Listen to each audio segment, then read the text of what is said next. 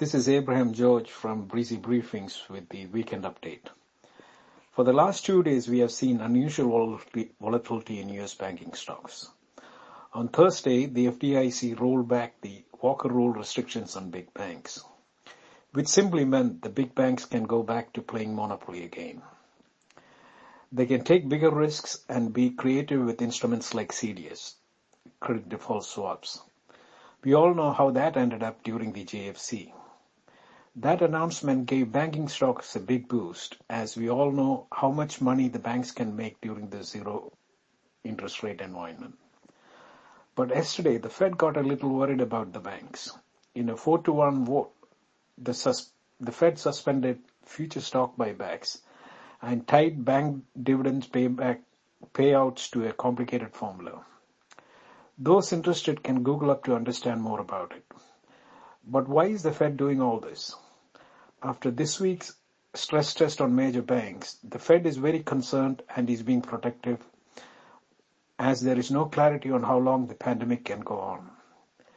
In a nutshell, the FDIC and the Fed wants banks to take more risks to boost the economy, but they also put brakes on share buybacks and higher dividend payouts.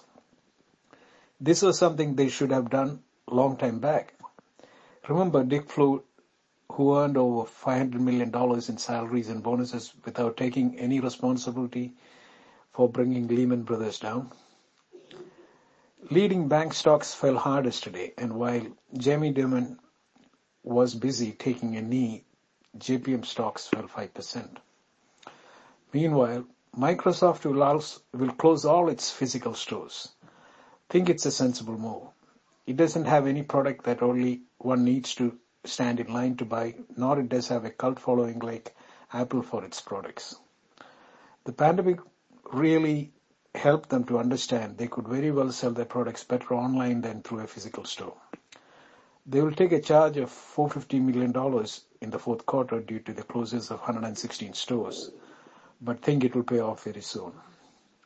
Issues surrounding the pandemic are getting very political as COVID cases hit all-time daily records in the US. One of the biggest talking points out of this will be the mail-in voting. If it happens, the Republicans can forget about the elections. It will directly benefit the Democratic Party in a big way. Without any of this, President Trump is shooting himself in his foot. Let's analyze the markets. For some time, we have been building up a story giving ample evidence for a topping pattern in the major indexes. We had 3 up days last week as to 2 down days for the week, but the Dow closed at its lowest level for the month. We believe the corrective tops were seen on June 8th at 27,580 in the Dow and 3233 for the S&P.